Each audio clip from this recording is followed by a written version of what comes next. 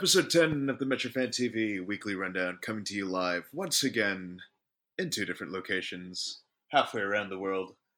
Lenz and Fernando separated by the Pacific Ocean physically, but not separated in terms of heart. How are you doing today, Fernando? Mostly good. Tomorrow's my birthday, so just kind of laying low so I can do stuff and kind of just tune out a little bit mentally and long 2 week break before or week and a half at this point before the next game. So just trying to get by. It's a beautiful Thursday morning here in Singapore. Obviously, I hear that it's unseasonal warmth out there in New Jersey right about now, but listen, fall is that wonderful time of year where the playoffs are about to start and, uh, you know, things start getting a bit shaky. I think kind of notable that we have this playoff run coming up because this is the only October playoff thing. This is the only October playoffs that matter anyway. Now that the stupid Yankees decided to fuck up and eliminate themselves, but that's another thing. I was kind of disappointed. I kind of enjoyed that. I was kind of disappointed by that, admittedly, because it meant that we wouldn't have to send City to Connecticut to play their late season commitments again. But all good things, unfortunately. Yeah, I was secretly rooting for. I mean, I guess as a Met fan, it's kind of win-win. Like either they shot to bed and I get to laugh at Yankee fans, or they won and I got to laugh at NYCFC fans. So, yeah. Anyway, something about New York managers and totally Galaxy bringing it when it matters most. But big but. We've kind of bucked the trend with this one, haven't we? I guess we'll see into the San Jose game this way. Riding off the high of just absolutely creaming Atlanta 2-0 at home. And, we're going to apologize in advance. We don't want to keep anyone off guard. This has not become a baseball podcast all of a sudden. This is still a podcast about soccer, particularly about soccer in the beautiful state of New Jersey, as run by the energy drink company. Riding off a 2-0 lead from Atlanta. Sorry, running off a 2-0 win against Atlanta. Team probably as high on confidence as they've ever been all season at just the right time. I think, as we said last week, that win against Atlanta, I think, was definitely settled a lot of nerves. There was a very complete performance, and it was a very assertive performance, right? The people were kind of been clamoring from a Chris Armas team for the past his entire tenure. So the question was whether or not they would have been able to carry this momentum forward into San Jose, which had apparently been a bit of a house of horrors for us since 2003. And, they answered the call and then some, to say the least, right? Nothing really too much to be terrified about ultimately. History not proving to be the boogeyman that people might see it as being, that particular skeleton in the closet not really coming back to haunt us this time. And, I think it was kind of as expected because, as we said last week, this is not a good San Jose team. And we kind of managed them like they weren't a good San Jose team, right? Just coming straight out the gate, Derek Etienne could have bagged a brace in that opening 10 minutes of the game. Yeah, and his confidence was high that game. Yeah, it's kind of ended up taking care of business, really. I think they said in the All Access video this week. It was notable. I think the team kind of gets this sense that they do play down to the opposition sometimes, and that first half performance went a long way in showing that this team is trying to take it seriously in terms of addressing those issues. Very, very complete first half performance. What stood out the most for you? I think the arrogance and confidence, that we talked about last week. Where and if you watch the match, they kind of they kind of addressed it, how you kind of have to go into this type of game with a lot of confidence and almost arrogance, but at the same time, you know, you also can't you know be too arrogant to the point where you kind of just assume that it's gonna it's gonna happen on its own, right? That you still have to be the one to put in the work, and that work you put in is the reason why you are so good, and we saw that. You know, what stood out to me this game was, for a lot of teams, or for a lot of games against the lower end teams of the league, um, even if we won, there were too many times where they kind of played down to their opponent, and that to me is sometimes giving them too much respect. And I don't think they did that this game. I think they went in there and said, "Look, we just beat the quote unquote best team in MLS, um, handedly, and the week before that, we beat the quote unquote best team in the history of MLS." So, you have to go into that game with a shitload of fucking confidence, and just, you know what? If you work your ass off, you're going to beat them. And that's what they did. I don't think there was any moment of the game where they looked scared. I don't think there was any moment of the game where, even when San Jose had maybe a little bit of momentum, it wasn't something where you can kind of see in their faces or their play where they're like, "Oh shit." No, it's just like, okay, things are kind of happening. Let's get our shit together, work hard, and put in the bag. And again, that's what they did. There's something very different about this team as the season goes on, and for me, it's a unique confidence that I don't think this team has had in the past. Not even in 2015 when we won the Shield. Not even in 2016 when we went 16 unbeaten, I think it was, in league play, and what was it, 19 unbeaten across all competitions. There's a different type of arrogance, different type of confidence. It's I think it's a well balanced confidence, and this is what I think the team needs more than anything going into the playoffs. At this point, look, the Shield is what it is. I'm confident they're going to go into the last two games with the same mindset. But for me, it's about going into the playoffs with that kind of mindset, because when you go against the best of the best, you have to have a different mindset, a different way of thinking, and a different mentality.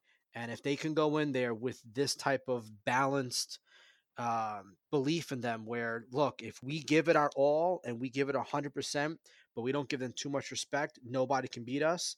Then I'm feeling really, really, really good. And for me, that's what kind of what stood out the most.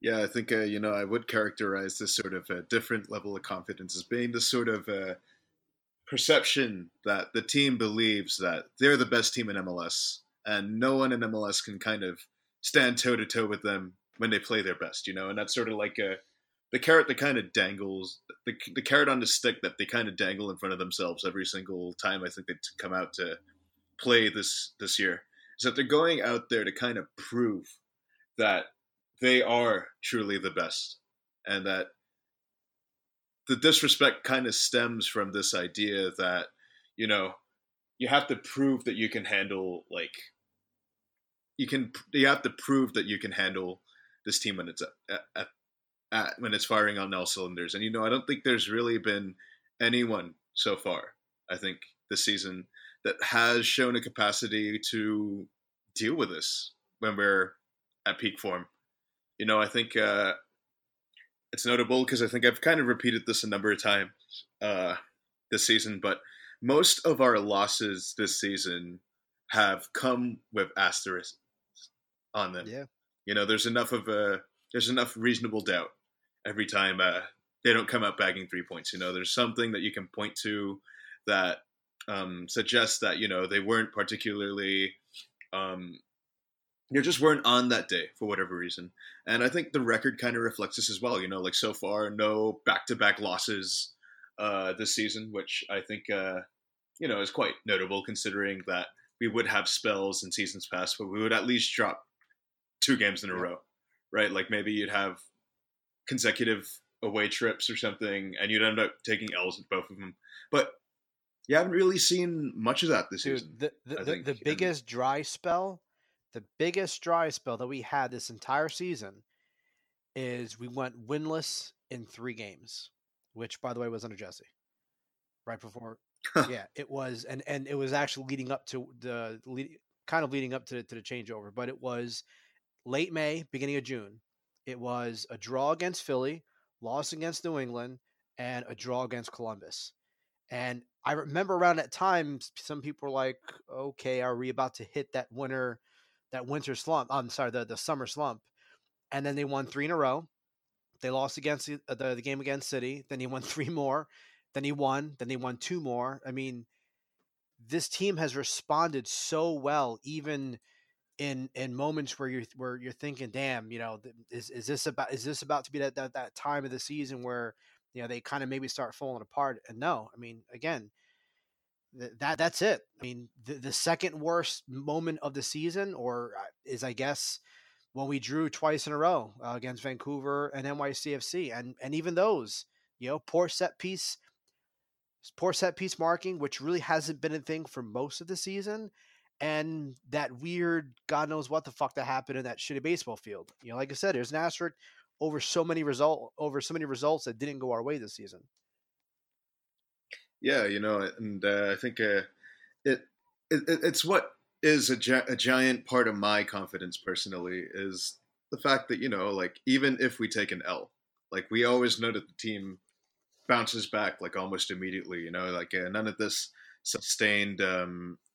these sustained periods where you're questioning the composition of the team, or there's some fundamental flaws of how we're playing, like you saw at different parts throughout the 2017 season. Like you haven't seen as many periods of sustained like failure, I think, with this particular team that has kind of differentiated it in my book from other teams in the past.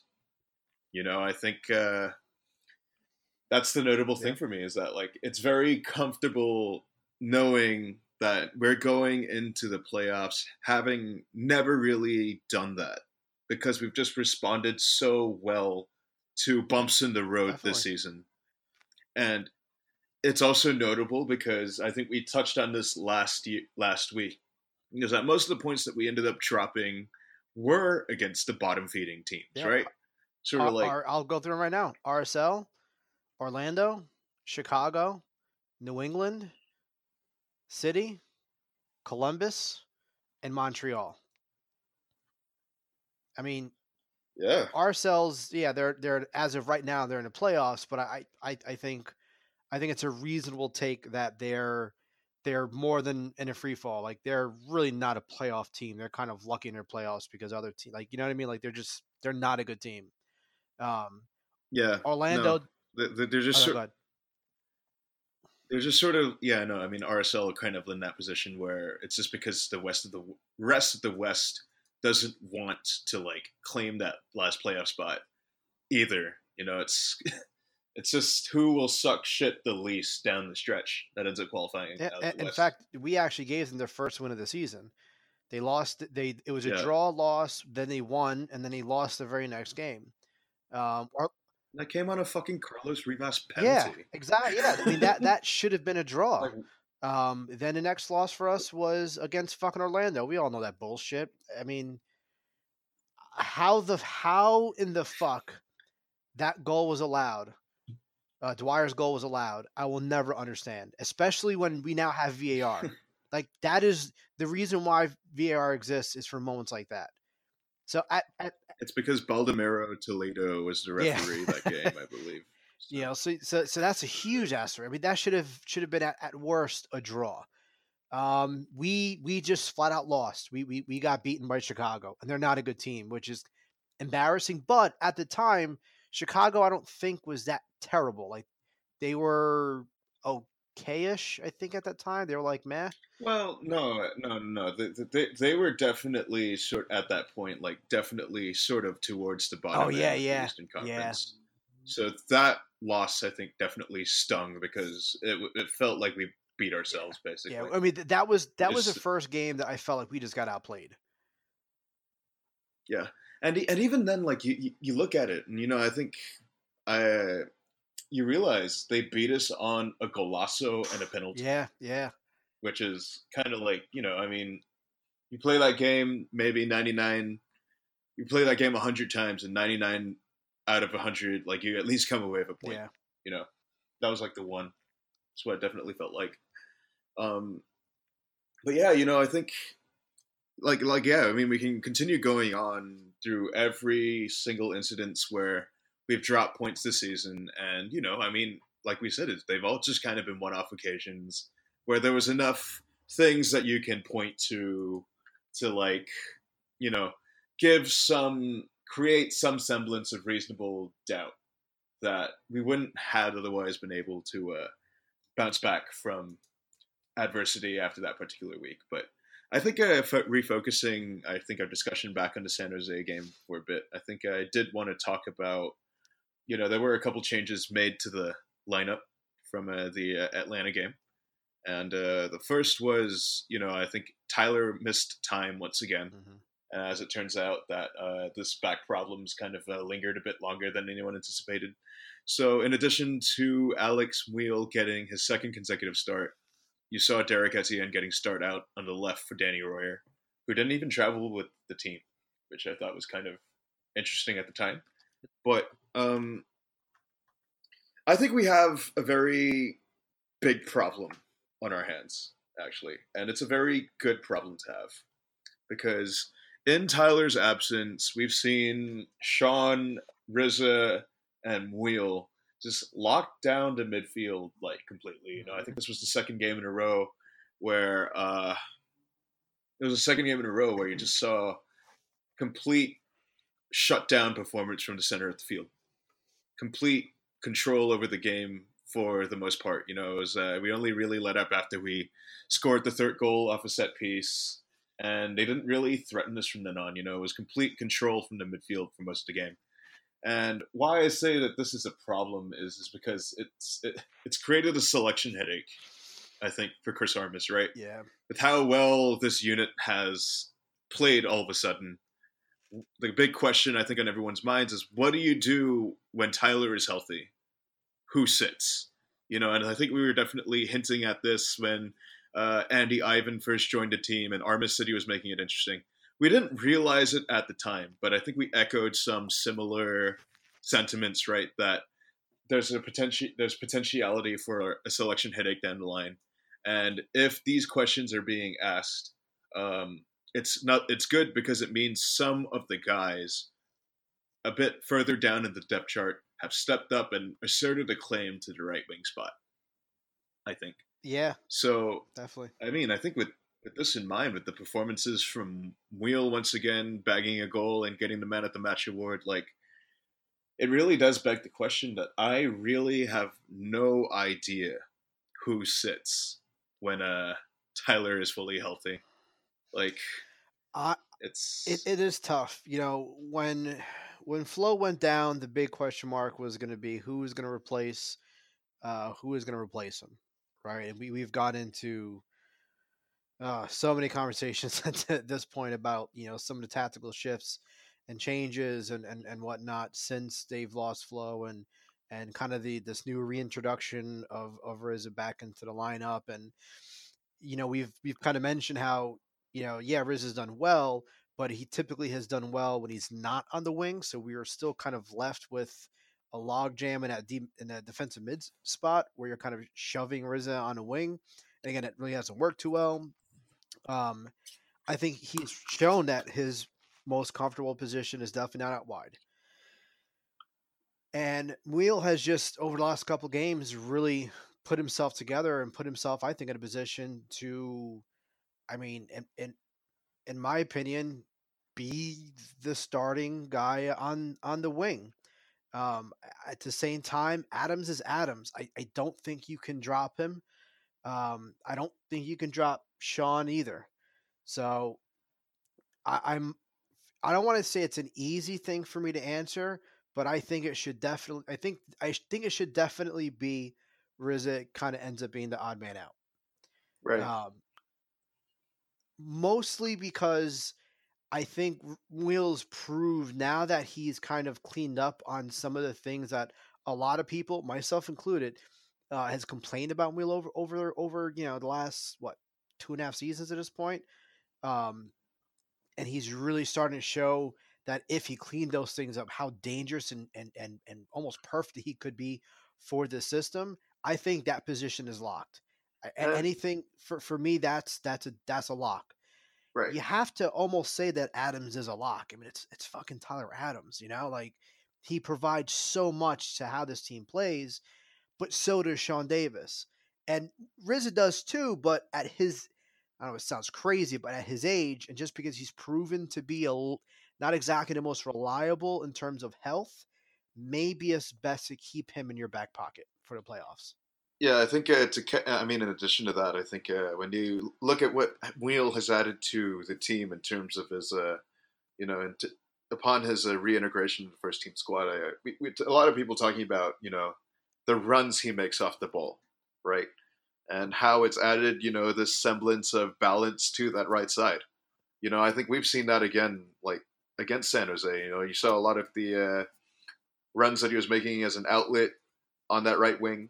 That it doesn't have to be Murillo like taking most of the onus on the right wing. It adds a lot of flexibility to that right wing, to that right hand channel now a lot. Like Wheel can tuck in and be an extra target in the box for Murillo coming down the right wing, or Alex can go out wide and open up space in the center for whoever's operating in there, just simply because he knows how to kind of run. He knows how to move, I think, in accordance to the rest of the team on that right hand side position. And I don't really think that you really saw that too much from RZA. RZA was kind of good in another sense because of his passing range, his ability to have these really quick passing interchanges to move the ball up the field. But in terms of movement, like you never really saw that from RZA because he'd kind of drift in a bit too much, and that interfered with Kaku's spacing a little bit. I kind of do like the added balance that Wheel adds to this team because of that, and it's probably why like I kind of do have to echo. I think RZA is going to be the guy who takes on that super sub role now. And I think that he does have a lot of the similar attributes where he'd be impactful in that role. I think he presses well, like Alex does. He adds the semblance of control to the game, where he can hold on to the ball and distribute it a bit more. Should the team try to be suffocating the life out of the game by just adding that extra element of control in midfield. I think that'd be good as a defensive substitution late in the game where we're just trying to shut everything down, just trying to keep things calm, keep things cool, not really give the opposition a sniff. I think that's that added little thing that he can add as a substitution towards the end of the game, and that's a really good weapon to have. Yeah. I think off the bench. I just want to throw some numbers out real quick. So 2017, Wheel played 30 games, started 21, had 3 goals and 4 assists. This year, he has played 28 games. He started 11. He's got 3 goals and 5 assists. So on paper, it doesn't jump out, right? I mean, the fact that, okay, he's played 2 less games and he has mostly similar numbers. Until you realize that he's played like 800 less minutes. So his goal per 96 rate last year was 0.34 goals and assists. This year it's 0.68. That's like almost doubled in production.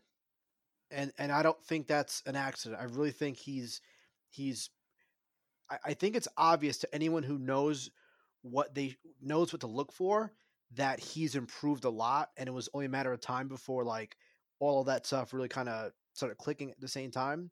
And I think now people are starting to see it because it's becoming extremely obvious. Yeah, I think the notable thing about Alex particularly is that I think he had to kind of have a bit of this perception that he was this high floor, sort of low ceiling player whose ceiling was sort of this squad player or the situational starter. I think what we all forget, and what kind of hampered a lot of the perceptions of him as a player, is that he was called up as a 20-year-old, relatively young, not a lot of seasoning, fresh out of his freshman year of college, and what we always still forget is that he's still only 23 years old. There's still a lot of room for growth. There's still a lot of kinks in his game that he'd have to have sorted out, as he kind of progressed along his professional career. And I think we kind of lost sight of that potential because you didn't really there wasn't really much discernible growth from when he first burst onto the scene. I think in 2016, right? Yep. Under Jesse. Yeah. And I think it was because there was that slight period of stagnation that we didn't think that he'd be capable of making further improvements to his game. But as he's proven this year, the way that he's come out in the last two starts, I mean, there's a different energy about him. It's maybe not as much dawdling on the ball or trying to do too much like he's kind of done in the past. I think he started to weaponize a lot of the things that Jesse identified when he first introduced him to the first team. I think he's gotten a lot better in his decision making and his and what he decides to do with the ball, like once he gets on it. And I think we kind of just forgot that. In spite of all the criticism that we levy at him, and in spite of all the frustration that we may feel because of his indecisiveness, that he was still effectively only a player in his early 20s. And as we know, like players in their early 20s don't always have everything figured out. It's very rare that you see a teenager like Tyler Adams come in and exhibit the level of polish that he does. A lot of the contributors that we've been kind of used to seeing. Sean Davis only really broke out in his sort of mid-20s, slightly late early 20s, when he was about 24, 25. Now that Alex is kind of reaching that precipitous age of about 23 or so, I think this is sort of like a third year NBA. It's sort of like what we see from third year NBA players, right? Where they suddenly take their game to new heights and new levels. I think Alex has exhibited some of that in his recent starts, and it's it's these kind of things that I think you kind of have to write it out and see what you get from it. Because if he proves that these improvements that he's made to his game are sustainable, I mean, like this is a viable weapon out there on the right wing for us. This is effectively Sean Davis, but a winger or someone who can play out wide. And that's very good value to have because these are effectively MLS career level players who can prove that they can make a difference at MLS level. And we develop them in house. We develop them internally. May prove to be the most valuable kinds of things because we don't have to go out and spend like allocation money on a guy who might not really understand the way we play as well as these guys that we develop in house. Yep. I think I've been harsh on Alex in the past. I've been quite critical of his game as well. But this is going to be a first here in Metro Fan TV. I'm sorry, Alex. Godspeed. I believe in you, kid. Yeah, I mean, look. Look, I was very, very, very critical of Wheel, mostly in 2016. Just because that's when they traded Sam, and for me at that time it's like, oh wow, perfect. Now the Argentine DP is going to finally get his time to fucking shine, and it didn't happen. Instead, Wheel took over his basically took over on the right wing spot, and for me it's not that I didn't have confidence or belief in Wheel. I just didn't think that was the right time to throw him in there. I still insist that Verón would have been a better option in 2016 during that time, despite our unbeaten run. Just because, look, even if it took half a season to get Verón more acclimated into the system, then you have that much more of a prepared player going into the playoffs. And we saw what he was able to do in the playoffs in 2016 in the little time he did get to play. 2017, though, is when I feel I was really able to start kind of piecing together what kind of player Wheel really could be. And the more he played, the more I was convinced of that. But at the same time, I was also convinced that he still had quite a bit of work to go. And it mostly came down to his decision-making. A lot of times he just looked frozen and stuck and didn't know what to do after that moment where he pressed and he won possession, or after the more where he put some pressure and the player gave the ball up to another, to Davis or whoever it was, he didn't know what to do a lot of times after that. And even parts of this year, I think I saw that. But as the season has progressed, there's been a love, and I think this plays into just the whole team that I mentioned before. There's a different level of confidence with Will over the course of this season. You can see it little by little. He's been more comfortable with the ball game by game. He's making better runs game by game. He's better with the ball, and he's better with the ball itself in tight moments. He's not going to be someone who's going to dribble around a bunch of guys, but you don't need to do that if you still have the right vision and if you're still looking for the right guys and you still play the right pass and you still make the good run. Like, there's so many little things that I've been like hoping for him to start doing, that he's been doing, and you tie that along with his work rate and his already existing extremely high level of understanding of how this team is supposed to play in terms of that pressure. I mean, people love to talk about difference maker, and we touched upon a little bit last week that difference maker doesn't automatically equate to a transfer signing. Some big splash, some big name. A difference maker could easily just be someone who was raised and groomed in your system exactly how you want to play, and you're basically weaponizing him now. Yeah. He is a weaponized fucking can of Red Bull. God damn it. What he does in terms of putting that pressure. I mean, it's at the point now where like you could almost see the look on opposing players' faces as he comes towards them. That like shit, what, like I had to do something because I'm about to lose the ball in like 2 fucking seconds. Like it's just there's something different about Wheel, and there's something different I noticed too about how opposing players see him. They are respecting him more, and I think that is also feeding his Yeah. confidence. And I'm telling you, man, if I think he has earned a start, I think he's earned the starting spot on the right side, especially since he's really the more natural one. If the other alternative is, of course, Riza, 3 assists and a goal and a lot of good work outside of that as well. This is what we need we need an Alex Wheel to really, really start forming into this player that some of us have had belief that he could turn into going into the playoffs. Yeah, like it's always been, I think, and I think it's kind of a really good lesson, I think, for me, especially to take away. Sometimes you forget about.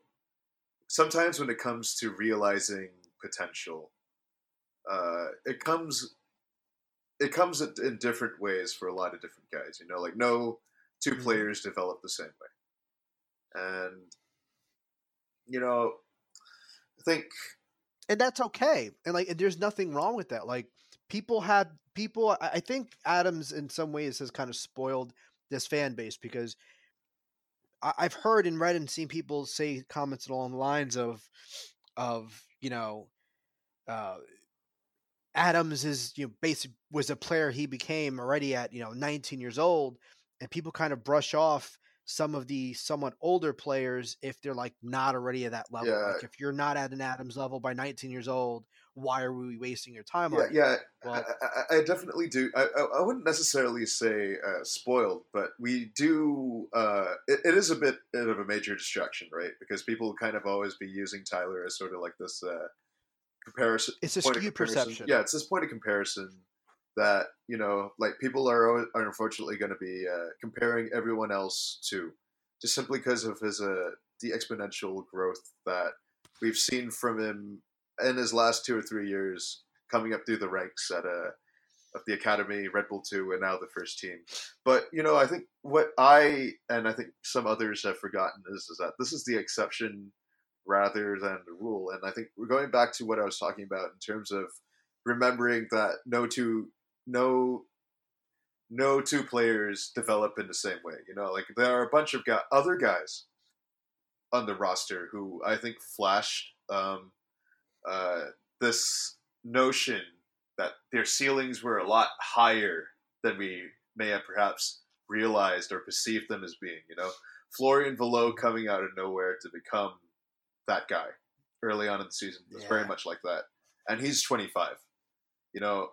Guys like Aaron Long. Sorry, Aaron Long, last year. Even Bradley Wright Phillips, right, coming in as a trialist in the age of 28 or something, 28, 29. I think it was about closer to 28. 28 in 2013, 2014. Everyone just kind of thought he'd be like, oh, whatever. This guy's kind of already peaked. He's not going to be a lot more than what he currently is, and he's just gotten better even after turning 30. I think this is the kind of things that we have to remember. Like player development isn't something that happens at a certain age. It happens as a result of just certain factors coming together at a certain time and coalescing into something that we consider weaponized, right? And it's not so much when that happens for me, but a matter of if it happens. That makes these things kind of exciting, And we have to remember that sometimes the if happens at different points in someone's career. And what's encouraging about this current regime is that we seem to have unlocked this higher level of potential in guys across all age groups. We develop players along the age curve into something greater than what we perceived them as being when they first came to us. And, I think this is why I think this particular section on Alex Muyl is kind of important to get this point across, is because I think this is something that would be good to keep in mind going forward. Like next time we might feel frustrated that someone on the roster hasn't really quite figured it out yet, or they're doing some silly things that drive us up the wall. A certain Derek Etienne comes to mind, right? You have to remember that, like these things will come at different times, but some guys may not necessarily have. Some guys, figure it out, and some guys don't. But it's a matter of when, and we kind of have to understand that all of our prospects still kind of need some semblance of time. And if they don't, well, they get churned. It's just how it is at Ripple. Yeah, and I'll tell you what, Alex Muyl for me has become kind of the perfect example, and really one of the biggest reasons why I have near absolute trust in unwavered trust in this team's ability to identify talent and their ability to develop, and really just to trust them that they know what they're doing. Any other team would have given up on Muyl a long time ago, and they didn't. Multiple teams gave up on fucking Long. This team didn't. This team has given so many guys chances, and even like you said, even when they've frustrated the fans because they're just not doing things, they see so much more than what we see. And if they're willing to give these guys the faith that they can grow into what they believe they can grow into, then at this point, there's no reason why I shouldn't. I can't think of any player that this team has really kept and has shown to give somebody a lot of chances, and they just didn't work out. I think for the most part, the team has been pretty good at giving a couple of chances and kind of cutting their loss when they feel it's time to cut their loss. Yeah, and I think it certainly shows in the career paths of the guys that we ended up letting go. I think the talent evaluation, not just for external talent, but internal talent is pretty good. I think when it comes to scouting, we have to understand that not only is it identifying players from outside the organization, but scouting also involves appraising the talent that you currently have inside the organization. It's identifying talent, not just, talent in progress, not just in terms of discovering players to sign, but also in terms of deciding which players you keep and which players you let go.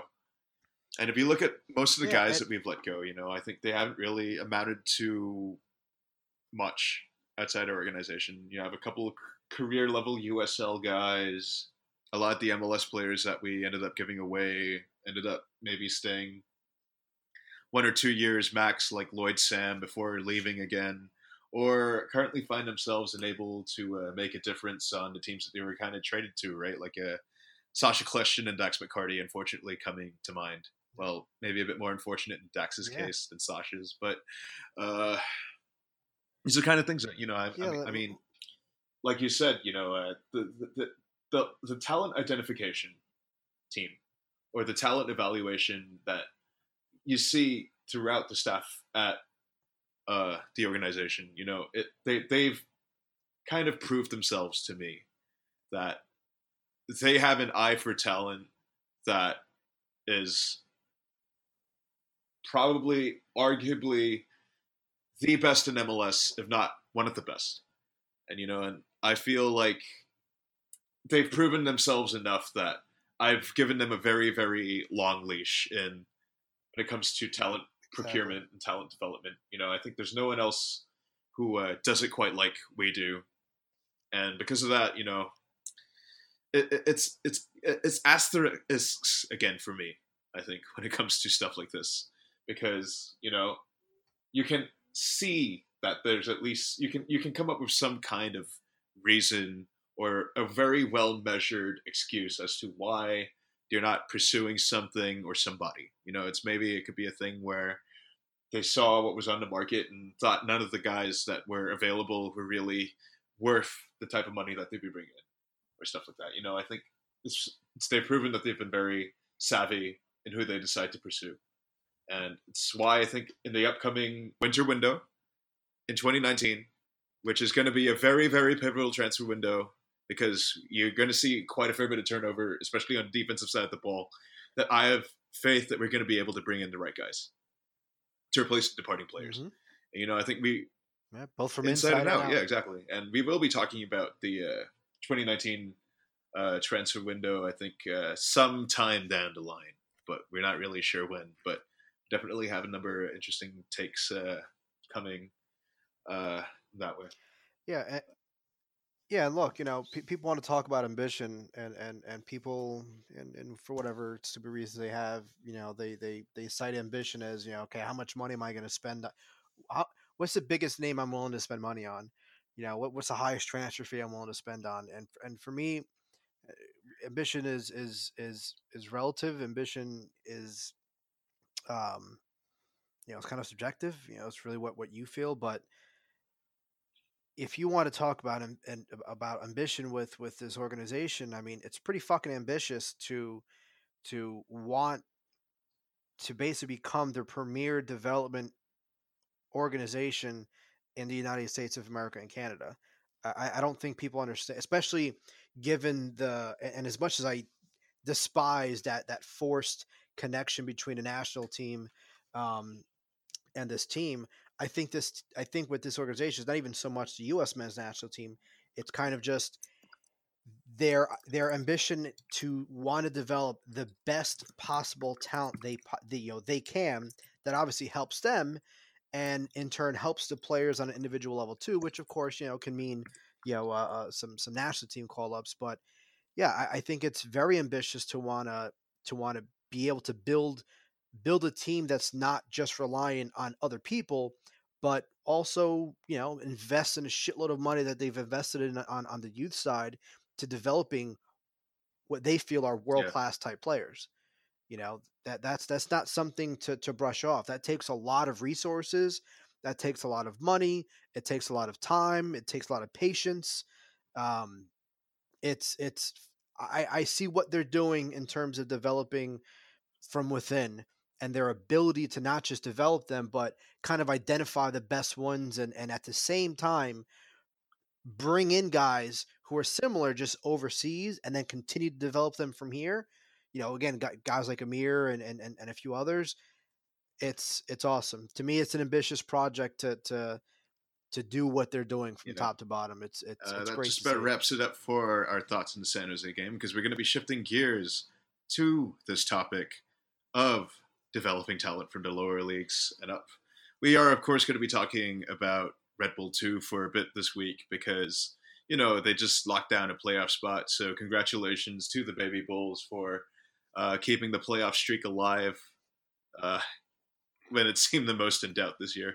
This section was kind of inspired by a number of questions that we got, I think, this week in the mailbag um, from regarding Red Bull 2. And what kind of sparked this for me, it was a question from John on Twitter, NYC John Z. So we're going to do things a bit differently, and we're going to base this segment around this question because, when we talk about looking ahead in terms of transfer windows, you know that internal replacements are a certainty at this point with how this team likes to conduct its business, right? In bringing up replacements in the transfer window. So, without further ado, the question asking, who from Red Bull 2 sans Christian Cáceres Jr. do you think can win a spot in the first team roster?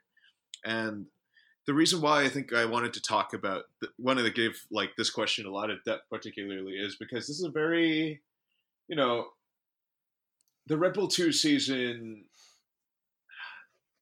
It's been a very mixed bag down there in Montclair, I would say, right? This group, what stands out, I think, particularly about this group of Red Bull 2 players from the amount of time that I've kind of watched them, is I don't think you'd have quite had a number of just knockout, standout prospects that you may have seen in years past, particularly in that 2016 USL team, right, where Tyler Adams was kind of tearing shit up, or in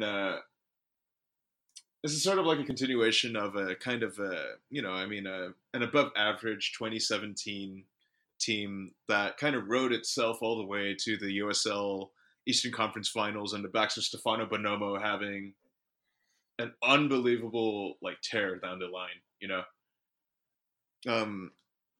What stands out to me about this Red Bull 2 team is, I think there are a lot of guys who I can see being very good, or very good, I can see being very good, solid career contributors in MLS, but not a lot of real, super can't miss prospects like you saw in 2016. Yeah. It's been a bit of I think I said, it was a bit of a difficult season in Montclair. Didn't really win an away game until the final, until literally 2 weeks ago, and followed it up with their second season a week after. It was a roster that had a lot of turnover to start the year. I think they only really retained about 6 or 7 guys that were on the 2017 roster. And when you're dealing with a really raw crop of guys like that, naturally there's going to be a lot of growing pains. And this was probably the most uncertain we've been about a Red Bull 2 playoff berth since the project, I think, started, excluding its maiden year. Year. So yeah, I would say I think in terms of who I see winning a spot in the first team outside of Christian Cáceres, the name that stands out the most to me currently on the roster, I think Jared Stroud has come a long, long way this season. He's proven himself to be just, a potential Florian Valot type player. I think. He's the fact that we got him, I think, third round in the draft speaks volumes to. I think it was either third round or fourth round, right? I know it was one of those mid rounds. It was. The fact that we managed to get him in the mid rounds of the MLS draft, it shows that this team's scouting department at the college game has done its homework. He's been a live wire out there out wide. He's given a lot of healthy competition for spots to guys like Armando Moreno and Ben Mines, who were, of course, academy talents. Stroud was also, I believe, an academy talent, but he wasn't really quite earmarked for homegrown potential the same way that those two were. So it was kind of nice seeing the gains that he's made playing with Red Bull 2 this year. I think he's probably the first one that comes to mind. Moreno is another one that I've said in the past because I do see a lot of Mike Grella in his game. I think he could be, that one of those one of those talents earmarked for internal replacement. I hinted at this earlier. You're going to see some defensive replacements, and of the defensive crop down there, which is has proven to be kind of skint. Ultimately, Hassan and Dom definitely the best of us at crop down there. Those are three guys that I would kind of earmark as being having first team potential. Like, I don't know. What do you think? Yeah. Yeah, I think I pretty much agree. I could. Hassan's an interesting. Big Haas is. I mean, he's only 19. He actually he turns 20. Sometime this month. I think like right around Halloween. So he's still really young. What I worry about him isn't so much his ability. I do think he still has some room to grow, more with maybe some of his decision making. But I have full confidence that he can become a pretty solid center back for us, even for the first team. I just don't know where he is as far as his mentality. Um, Only because I remember an interview with him like right before the season started, and he had mentioned that he kind of had an expectation that he would be with the first team at some point during the season, and obviously that really hasn't happened. I mean, he played. Did he get? I'm trying to remember. Did he get any burn this year with the first team? I can't remember actually. I might have to consult. I think he. Oh, I think maybe. I think maybe the U.S. Open Cup. Yeah. Oh, yeah. And there was that a period I think Yes. where because of various call-ups that he had to spot for. He was included in the rotation, sort of late May, early June when we had like the call-up apocalypse, and we lost like literally 4 or 5 of our defenders. Yeah. So. Yeah. So he actually started. He started in the Derby one against NYCFC. For the U.S. Open Cup, and then he started in the 1-1 draw against Columbus. So yeah, so I mean he's got some just two, and for the U.S. Open Cup, but I just from the interview it kind of seemed like he kind of had some higher expectations in that, and I don't know, I don't know where his mind is going to be going into next season. He's obviously not going to be in the picture for the first team going into the playoffs. At the same time, we could be seeing a massive overhaul on the first team center back position. We could theoretically see a turnover that leaves just Aaron Long. Redding's gone, definite. I'd be shocked to shit if Colin stays. I'd be almost as shocked if Fidel sticks around. And Parker's a question mark because we don't know how stupid the league is going to be and if they're going to give them a TAM contract or not.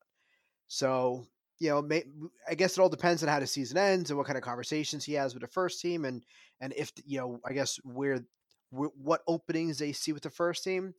I would love to see with the first team next year. Giannis, I feel he's only 21.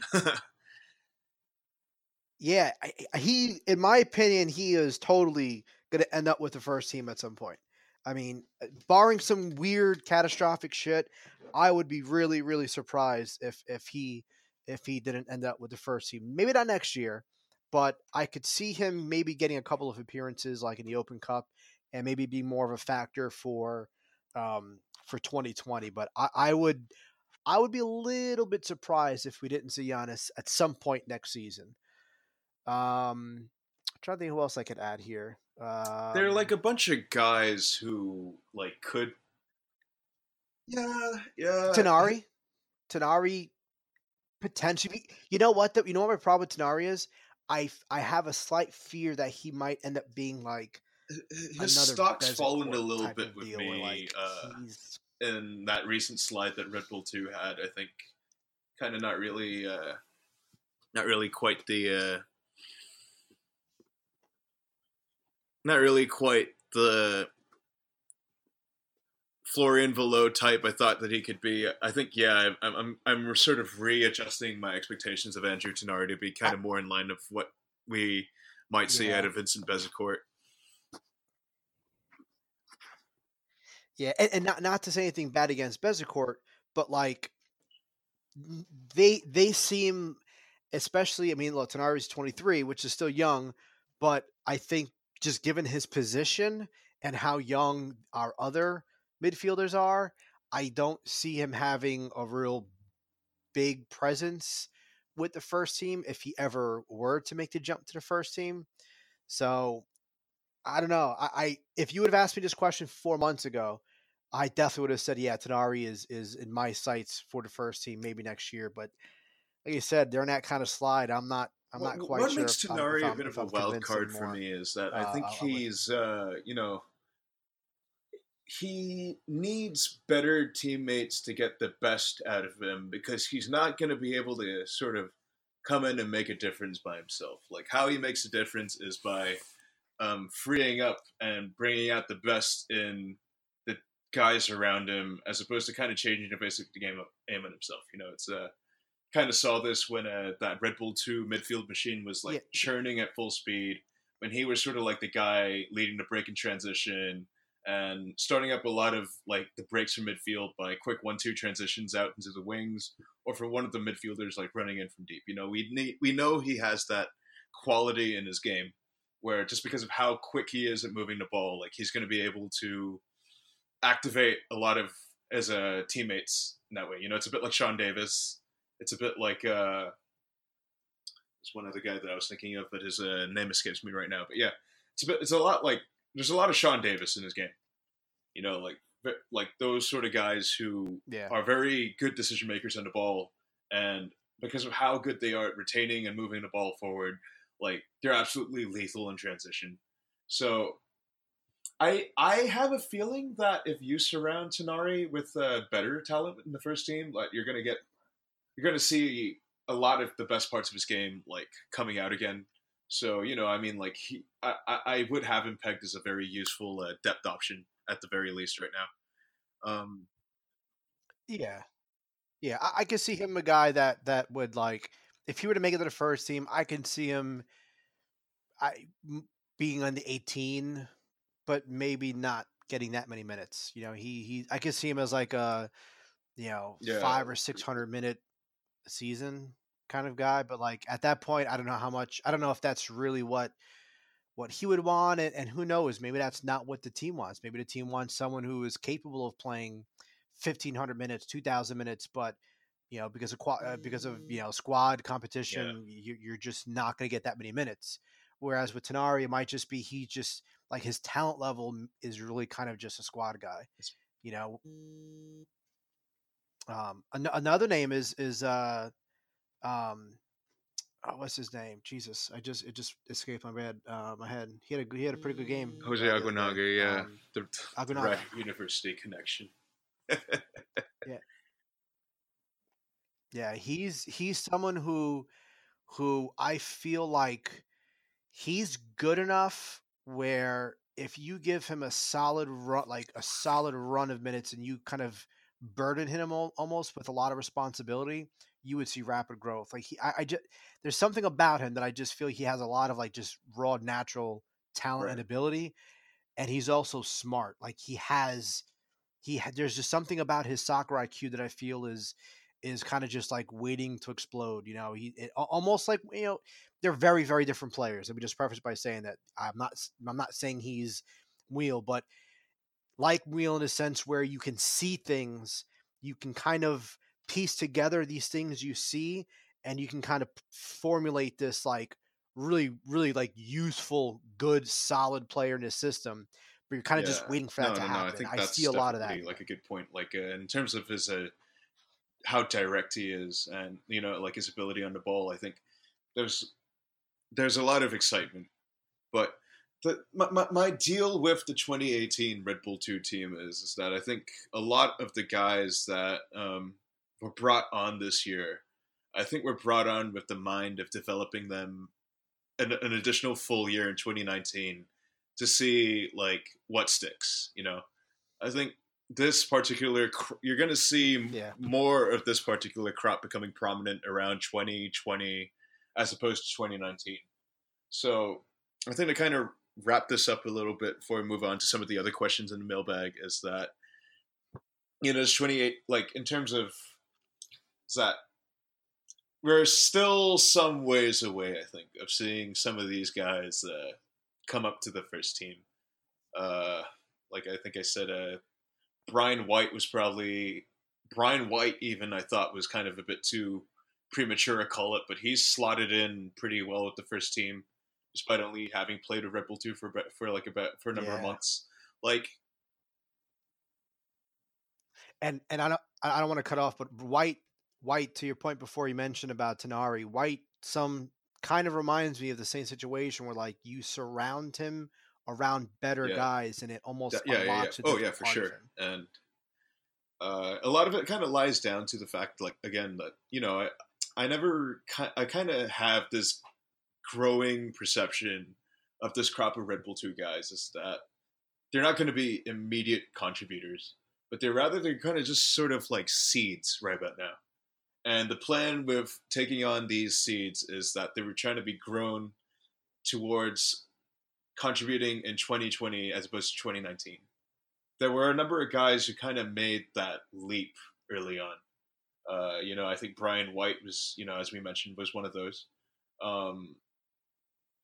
That, I think it's tough for me to ultimately definitively say that most of the guys that we just named are going to be first teamers next year, especially considering that they're already at positions where there's a lot of competition and there's a lot of and that we're most definitively solid at.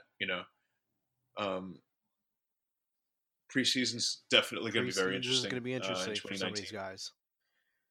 Yeah, preseason is something where I can see a guy like Giannis possibly making a strong statement to be included with the first team. Kind of from, I wouldn't be surprised if someone like Giannis kind of walks into preseason and gets a really, really strong. It kind of really depends on kind of what happens with Amir, in my opinion. So that kind of has.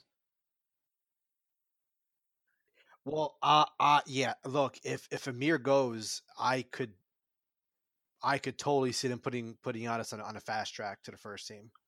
If Amir stays, then I could see them maybe taking their time, and I definitely would see. I definitely could see Giannis kind of making being involved with the first team to some extent, at least during the Open Cup. But if Amir's gone, I mean, short of bringing in someone else, who's gonna take that spot? Yeah, Kyle Duncan. I guess Duncan. We got to see how he comes back from his own ACL injury as well. So, yeah.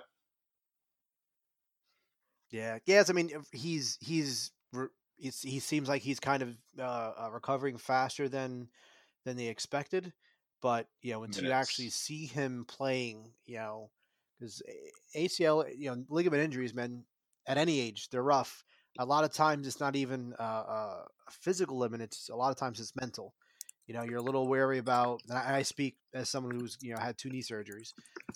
Sometimes it's a mental thing where you're a little too cautious about kind of going that extra mile and giving that little bit extra because you kind of have your knee in the back of your head, and something like that in that position with how this team plays is really, in my opinion, what makes or breaks.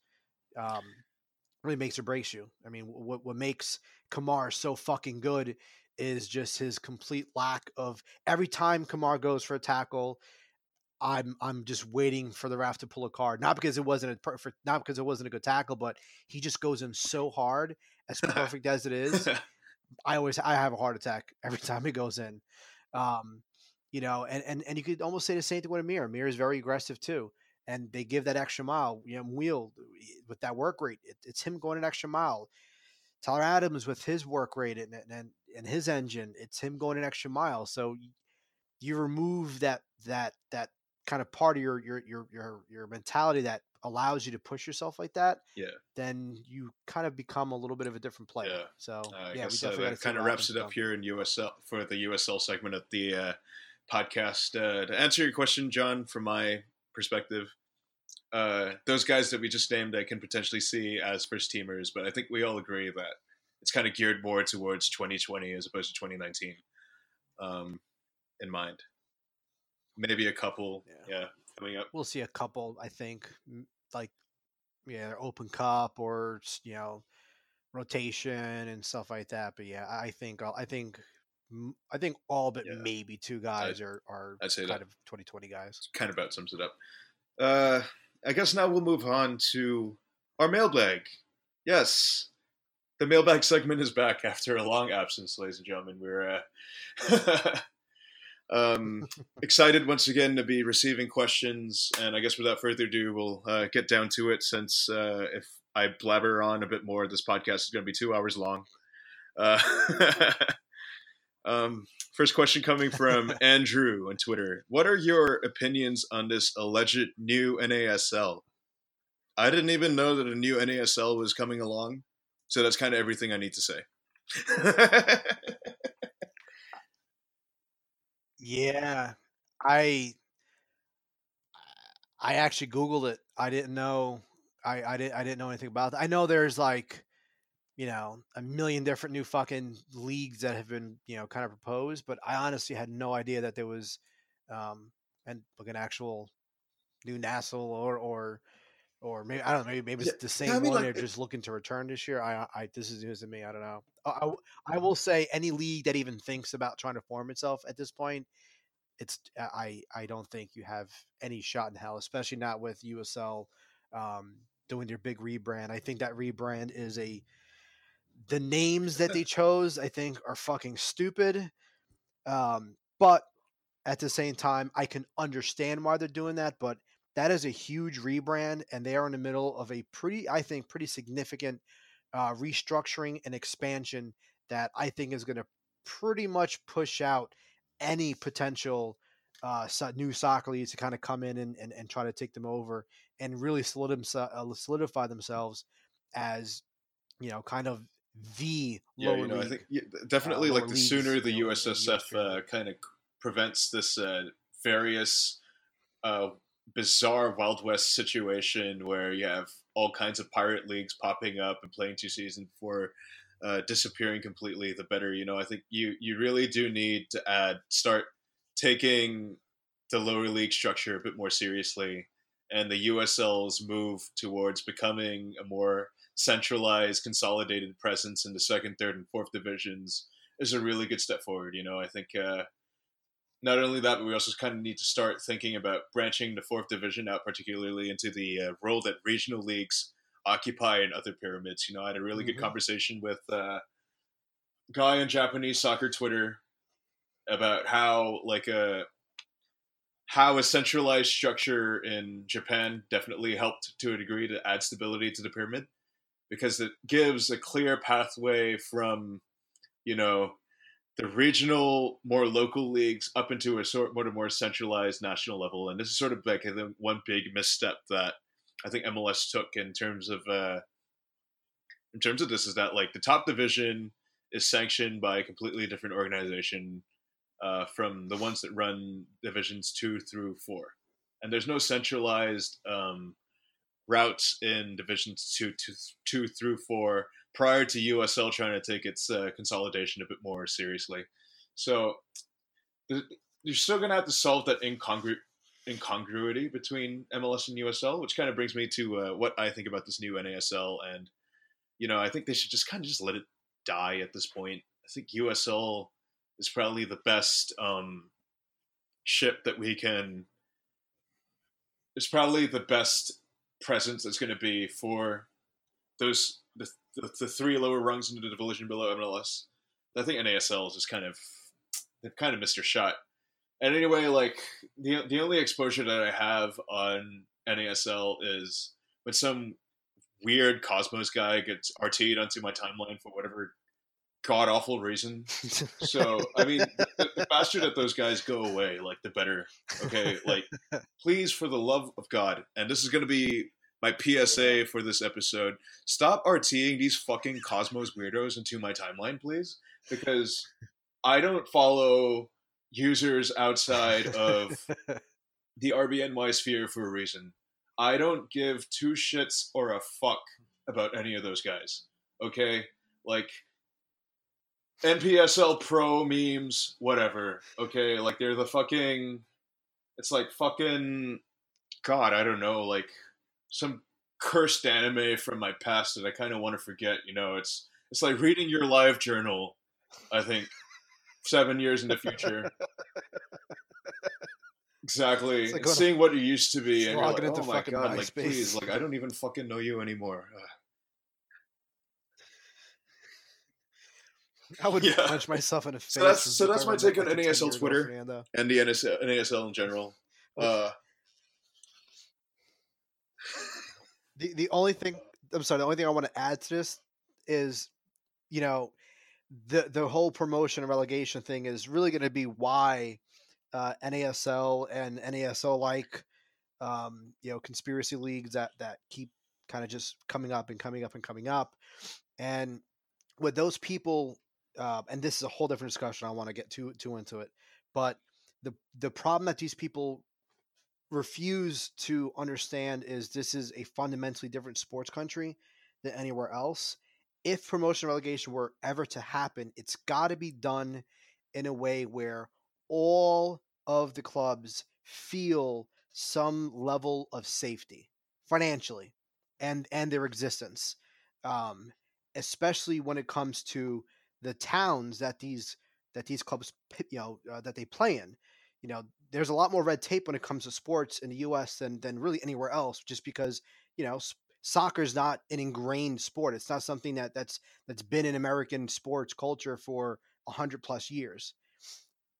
USL's taken a smart route of wanting to first and foremost build a real, a strong, and a cohesive lower league pyramid across multiple levels, and then make themselves open for the possibility in the future, if you know the clubs can maintain some level of strength and safety, to maybe have promotion relegation. That's always been the right path in the United States towards promotion relegation, not fucking destroying everything because some douchebag Ricardo, whatever fuck his name is, wants to come in and throw fake money that he doesn't even have into this.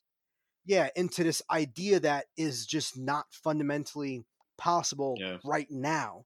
You have to build the groundwork right now for that to happen. And as long as NASL and these other, you know, rogue leagues continue to try to do whatever the fuck they're trying to do and not understand this fundamental thing, and as long as USL keeps positioning themselves this way, none of those leagues have a chance. I think that kind of sums it They up never for me will, for this period. particular question. Next one coming from friend of the show, Juan Carlos Aponte. Lens, what is it like living in the future? I went from the second most capitalist country in the world to the most capitalist country in the world. So, it's hell. It's actually hot too. It's hot. It's humid. There's 90% humidity. And for some odd reason, like my, for some odd reason, like the wealth inequality somehow got even worse when I flew over the Pacific Ocean. So the future isn't quite what it used to be. If you're listening to this podcast long enough, I want you guys to understand that I am from the future of an alternate dimension where capitalism fell and the USSR won the Cold War. And let me tell you, friends, the socialist world is great. Hey, the hammer and sickle are my friends. Yes. Unionize. Your boss is not your enemy. Your boss is your enemy and not your friend. And you should definitely guillotine the rich. Anyway. Moving on to Brian on Twitter. How will you be keeping the fallen warehouse in your memory? This actually kind of hit me in the sensitive spot a little bit, because I have a lot of really fun memories behind that warehouse, because, you know, you just kind of shoot the shit before games and fuck around with your friends at various locations in and around Red Bull Arena. We lost Lot A in 2017, and that was really sad. But the absolute unit that was that warehouse, it really feels like you've lost a lot of what made the trip to RBA the trip to RBA, right? And you're going to be replacing it with some shitty mixed-use facility with a fucking bowling alley that no one's going to use within, like, 3 months of it opening up. Like, come on now. Like, you know, there's going to be a bowling alley in that establishment. Wait, is there really going to be a bowling alley? There's going to be a cinema. Like, Yeah. What? When? When did this happen? I've the last I heard it was going to be mixed use, but it was supposed to be like some condos and some like restaurants and a giant parking deck. Yeah, they're gonna have a And that was bowling like alley in kind of that thing. Like, can you imagine? Like, fucking bowling alley, like really? a frustrating loss at Red Bull Arena, but you get to go bowl like after to let off some stress or some shit. To be honest, Well, you know what? No, that's fine. I'm for Energy it. drink We're gonna bowling. take over bowling too. It's gonna be energy drink fucking bowling, dude. The balls are gonna shoot out like cannons, Dude, and you dude, have to it's less catch it, about and you immediately racking have up to the bowl again. highest There's score no in break in bowling between. as much as it is completing the 10 frames in like the fastest amount of time. So, like, yeah, Yes, there's gonna be a curve. It's not just your gonna be bowling straight score no, is the fuck, possession stat I of bowling. want this to happen. This I'm is my excited. take. Welcome to my TED Talk, ladies and gentlemen. In regards to how I'm going to be keeping the Fallen Warehouse in my memory, like I may or may not be building a giant Lego set right now. But let's be real, Brian. Like you're not going to be able to see this since we pivoted back to audio after pivoting to video. But I'm pointing at my heart right now, and that's where the warehouse lives. Yes, that is how I remember the warehouse. Yeah. What I'll say about the warehouse is it's kind of the last. I think it's going to be the last piece of the Rebel Arena, just like the team, is going to end up with two different eras, where it's like before warehouse and after warehouse, because because like you know we've seen all these, we've seen the condos kind of start little by little popping up, but like we still had the warehouse. The warehouse was still like that connection to kind of that gritty roots of before we eventually become this fucking super team in the US. So like that's gonna go down, and there's not gonna be any more visible reference really to when RBA, the first 8 years of Rebel Arena. You're going to see another stupid building come up with more stupid shit, except for an awesome energy drink bowling alley. I think next year, at some point, they're going to start building right in front of the stadium. And some point next year, that where PSG is on the right side along the river, that's all going to be a park. So like this time next year, that area is going to start looking significantly different. And again, there's not going to be really any visual reminders to kind of that OG original kind of gritty Rebel Arena area. So yes, R.I.P. to the most absolute of units. interesting next year. John Perdicaro of Red Bull News Network asking us next: do you foresee Atlanta dropping points against their next two opponents, especially of no Almiron? Also, has Alex Meal finally been redeemed after a poor first half of the season? So we answered the second question pretty definitively, considering that we spent 35 minutes waxing lyrical about how good he's become. So yes, I hope that answers your question, John. As for the former, I can see them dropping points. I don't necessarily see them losing. But, there might be a thing where they struggle to generate offense against Chicago and Toronto and end up, like, maybe coming away with a tie without Almiron, because he just is such an integral part of that team that you can't really replace what he does, I think. Especially since the next guy down in the pecking order in that position for Atlanta might not be as good. They don't really have guys off the bench who can step in and replicate that level of production. I mean, there's no one on our team who could probably do that either. But the step down from our best playmaker to the next guy in line isn't quite as steep as it is, I think, for Atlanta from Almiron to the next guy in Atlanta's roster. Like, I can't even tell you who it is off the top of my head.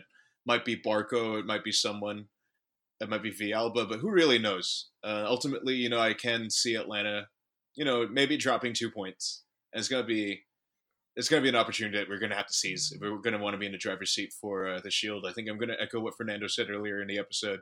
That's gonna come right down to the wire. So it's where it kind of is for me. Yeah.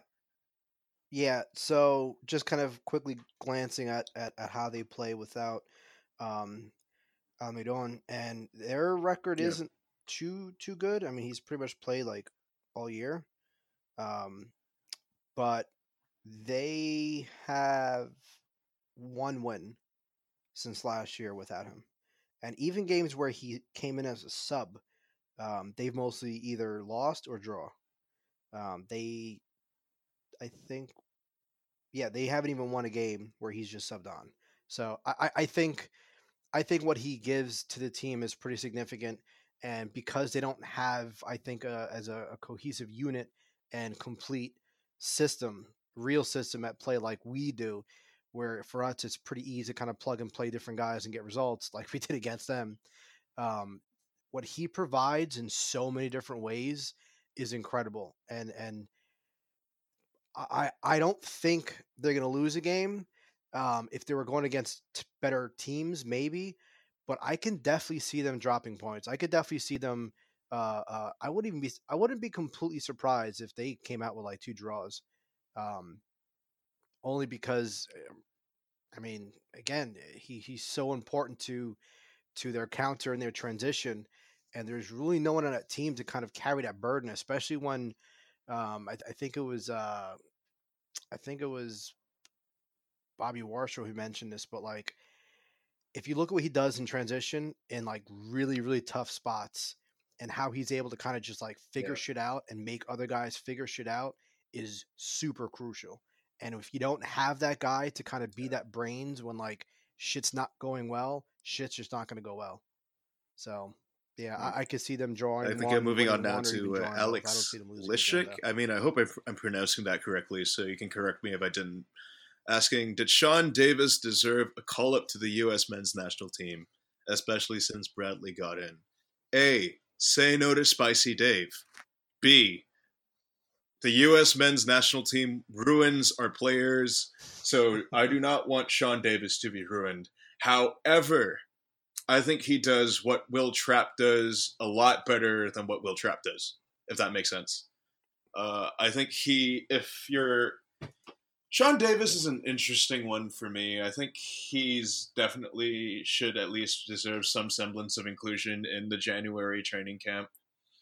And if the USA is kind of serious with trying to move towards a game involving the ball a bit more, you're going to want a guy like Sean Davis who kind of makes very good, sound decisions with it and knows how to retain possession or even start like the transition. I think what definitely makes the case for him is his familiarity with Tyler Adams, who's going to be such a huge part of the U.S. men's national team going forward, that you'd probably include him in contention for a spot, perhaps based on that alone.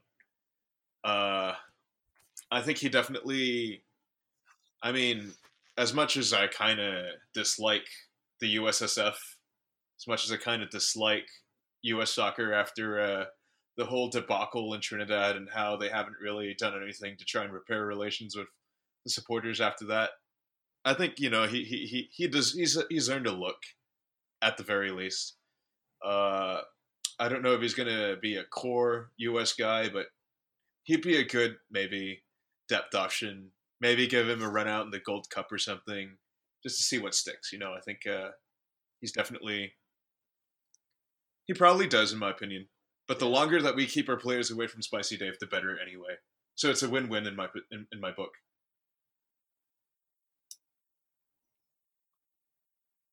Yeah. Yep. Actually, it might be a lose nothing to win add to for that. me That's because I word think if for word he almost gets exactly called what up I to the would U.S. say. men's national team and he's ruined by Spicy Dave and he comes back a shell of his former self, then it's a definite loss. So, yeah. Sorry, Sean, but stay away from the U.S. men's national team. Yeah. Coming up next. Oh, my computer fell off for a bit. Sorry. We have a 4-pack from Scott Chappell on a Red Bull discussion group. Again, sorry if I'm mispronouncing these last names. Mule is starting to feel some love from fans in MLS. Was it Doyle who asked, "Is he good?" ? Is he? Question mark. I think we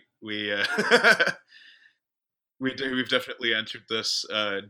Number 2, Danny needs to be on the pitch for penalty kicks. Does that put Wheel on the bench because Rizza is strong in the middle and on set pieces? And I think we also kind of answered this. I think we have consensus. I think that Rizza is probably going to be the odd man out, unfortunately. And but with the question particularly to set pieces, we do have a really good set piece taker in Sean Davis anyway. So maybe he's not quite as good as Rizza under delivery, but Sean's still Kinson in a pretty good one.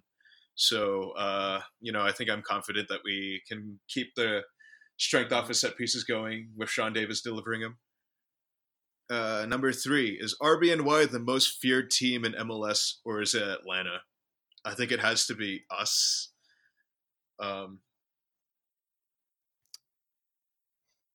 Yeah, I think that changed. I think before our game against each other, it would have been Atlanta, but I think since then it's been us. I think, especially with 12 and others kind of highlighting how good we've been against the best teams in the league and how mediocre they've been against the best teams, tied with how just absolutely dominating we were against them. I think we've definitely seen a shift in the last 2 weeks of no, some of the narratives as far as who I think really that is, 2-0 win against Atlanta was sort of like something that shifted the balance of power in the Eastern Conference. So we'll definitely kind of be. I mean, it has to be us at this point. Kind of don't really see two ways about it. Finally, number 4. Who is our MVP as of now? Down the middle, front to back. BWP, Kaku, Sean, Tyler, Aaron, or Parker, or even Kamar. Easy choice is BWP, but what would our shape look like without Davis? So season MVP so far. I want to give it to all 11 guys because they've all played so well, and I know this is kind of a cop-out to say. Yeah, but what? I have a bigger cop-out. Yes. The MVP is the system. Guys, that's the MVP. But if I had to choose one guy, the easy choice is usually the most obvious choice, and it's the most obvious choice for a reason. I mean, I think when you look at how we've come away, you look at our record this season, and you look at the number of points we've accumulated, a lot of that rests on Bradley Wright Phillips, and I think it's double-digit goals and double-digit assists now that he's on? Yeah. Or at least close to it? Yeah. He's close. I think he's like one. I'm checking right now, but he might be like one assist away from having 20 goals and 8 assists. I mean, 2 assists. So he's got 20 the goals. Contributions that he's made this season, he's evolved from just beyond. No penalty kicks. 20 goals, no PKs. He's like J. Cole, gone platinum but with no features. Sorry. But it's true. I mean, when you look at what Brad's done this season, and he's taken his game to a whole new level, he's evolved to much more than just a simple goal scorer that he was in 2014. He can do everything now. He's such an integral part of that offense. He brings his teammates into play because of how much respect his opponents give him. As much as I want to give it to everyone, he stands out the most for me. So, I mean, this is kind of an easy one for me as well. I mean, it has to be Brad. I love everyone on this team, with the possible exception of Derek Etienne because he needs to learn how to respect women.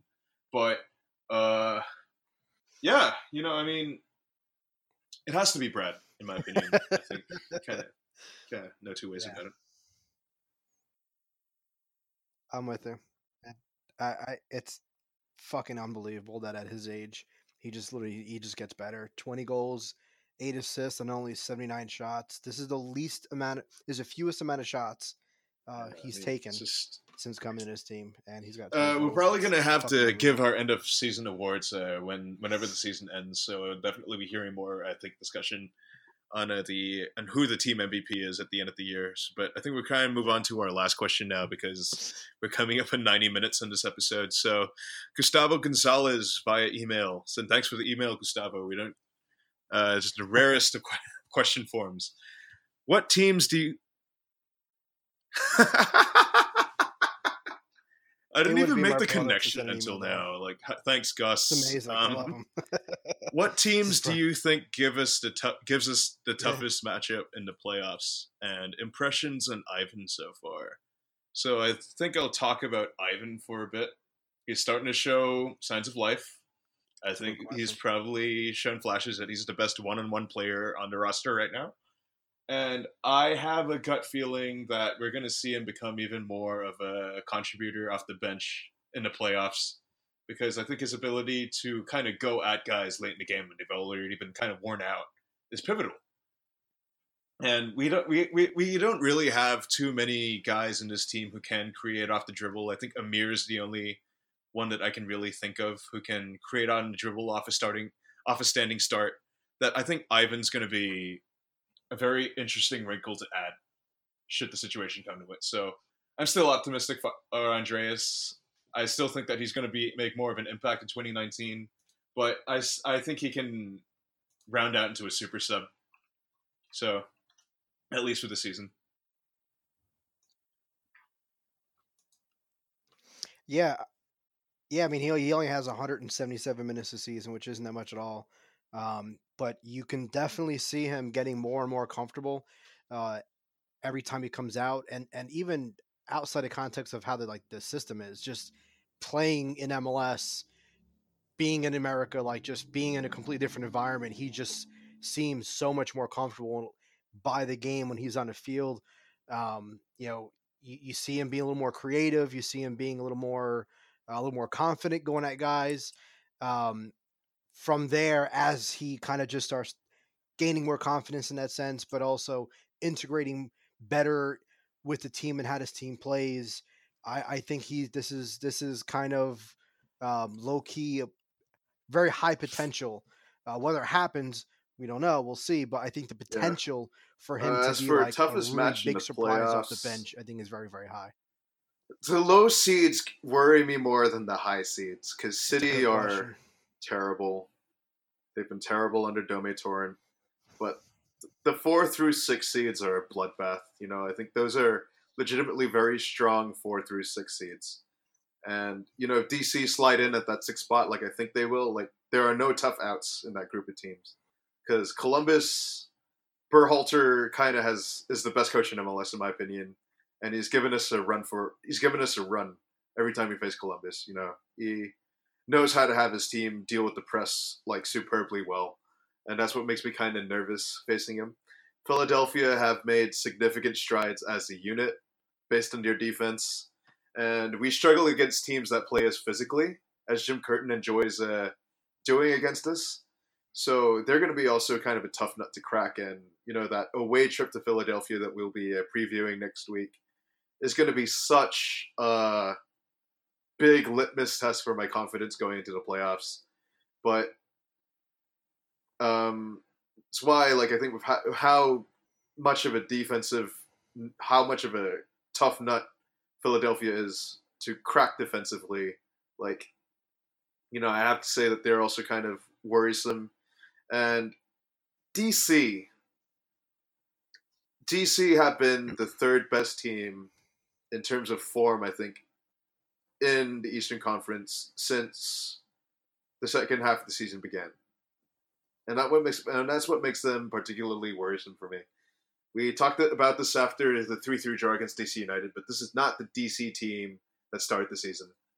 This is a much better squad, top to bottom. So I would say that those 3 would probably give us the toughest matchups in the playoffs, and honestly, they're the ones that I'm worried about the most. City and Atlanta don't really worry me as much, which is kind of weird, but that's just how it is in MLS, I guess. You have a pretender as the 3rd seed.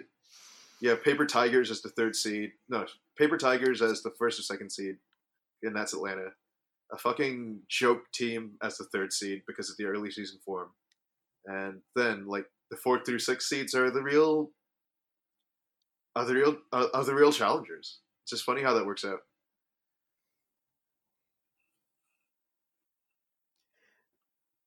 Yeah, so I mean, for me, I'm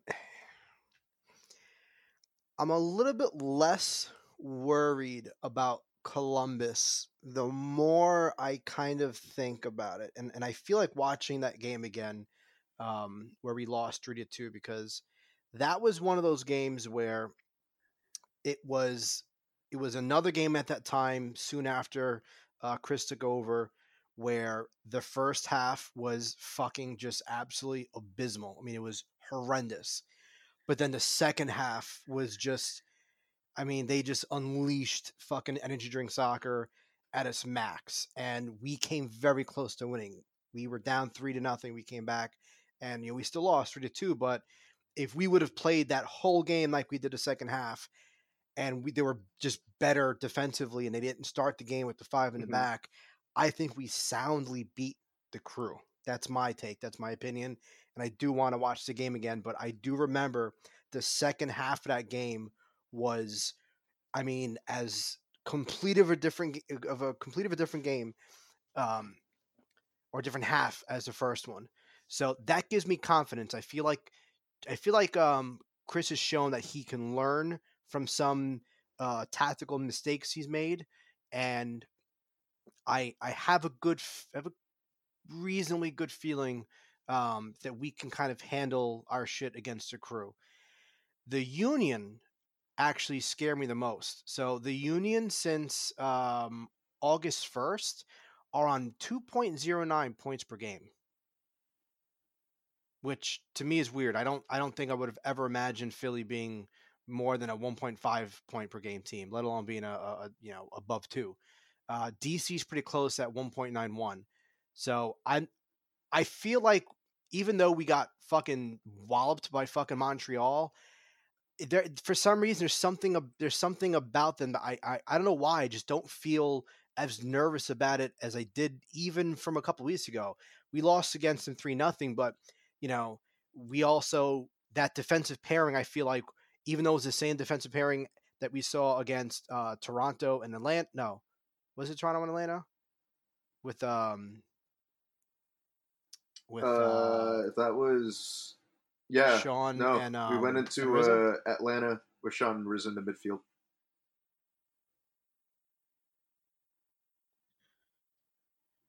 And then San Jose, that's right, yeah. So I mean, we now see that defensive pairing can work. And I feel like Montreal made it very obvious that they had to just tactically function differently without Adams there. And I feel like we've learned from that. So going into a game again against Montreal, and also the deal with they'll Montreal be able to handle that a little better. And we would them realistically probably have as our 5th Adams game back in anyway. 15 days.